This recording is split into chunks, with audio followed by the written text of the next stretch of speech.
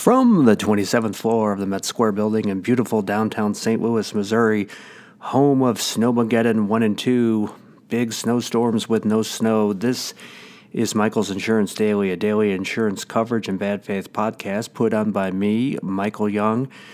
Can you hear me now?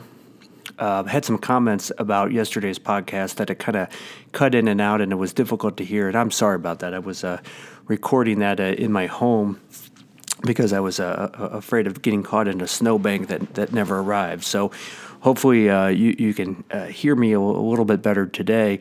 We're going to continue our series on the top 10 things that insurance companies can do that will cause them to lose their ability to assert their insurance coverage defenses.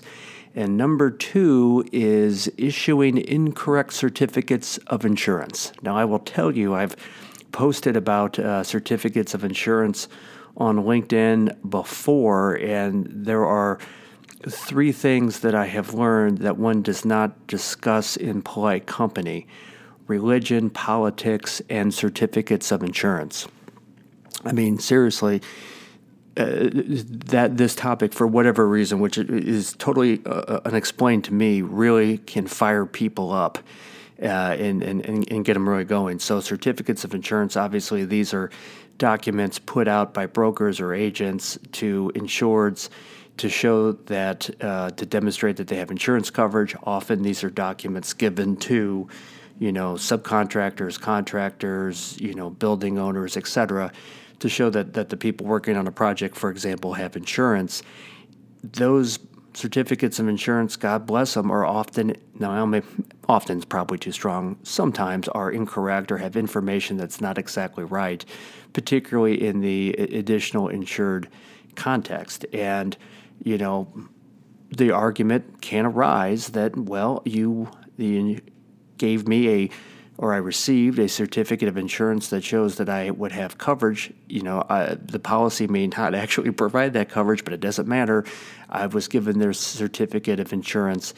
I relied on it, and therefore I should get coverage for the resulting claim that inevitably happens when a bad certificate is floating out there. I will say, and I haven't done a survey of all 50 states. That would take some time. But I think on the whole, it's fair to say that the majority of states will say that a certificate of insurance, if it has incorrect information on there about the policy, is not binding on the insurance company. And I think that that's mostly because most modern certificates of insurance that I've seen will have pretty good disclaimers at the top and the bottom and who knows where else that indicate that their certificate is for informational only, that it's not designed to create, add, alter, represent what coverage is. It's just information. Maybe some older certificates don't have that language. Proofs of insurance are a completely different animal. Those perhaps can be binding on the carrier, but for the most part, the modern certificates of insurance, most states, I think, will say that those are not binding on the carrier. Now, if a bad certificate of insurance is issued, the broker may have a problem, because, a subcontractor, a contractor, whoever, if they actually did rely on that certificate in order to allow or to enter to a job or so forth, it could be a potential E&O claim against the broker or agent. Check your local jurisdiction on that, but that doesn't necessarily create coverage for the insurance company. Now, the one wrinkle to this that I have seen in some places, though, is that if the agent out there issuing the false certificate is considered an agent not only of the insured but also the insurance company, that's when it gets interesting.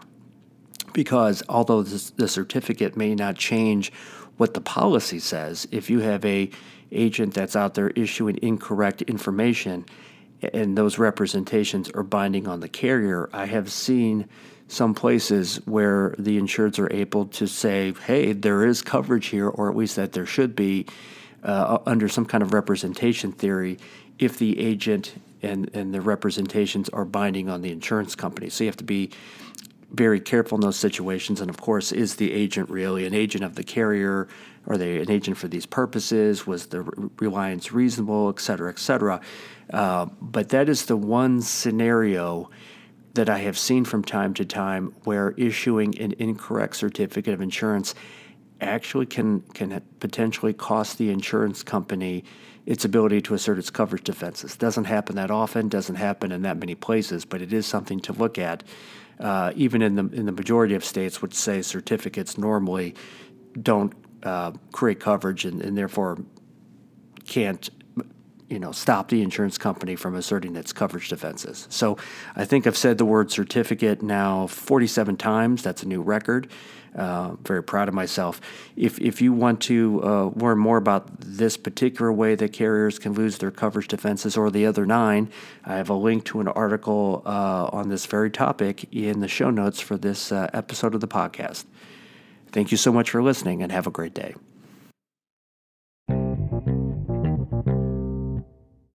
Hey guys, thank you so much for listening to the podcast. If you liked what you heard today, I would love it if you were to subscribe and also share this podcast with your friends and colleagues. If you want to learn more about me, Michael Young, just go to my website, michaelyoungstl.com. That's michaelyoungstl.com.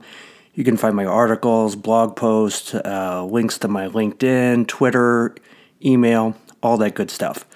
As always, you have to remember that the choice of a lawyer is an important decision and should not be based solely upon advertisements.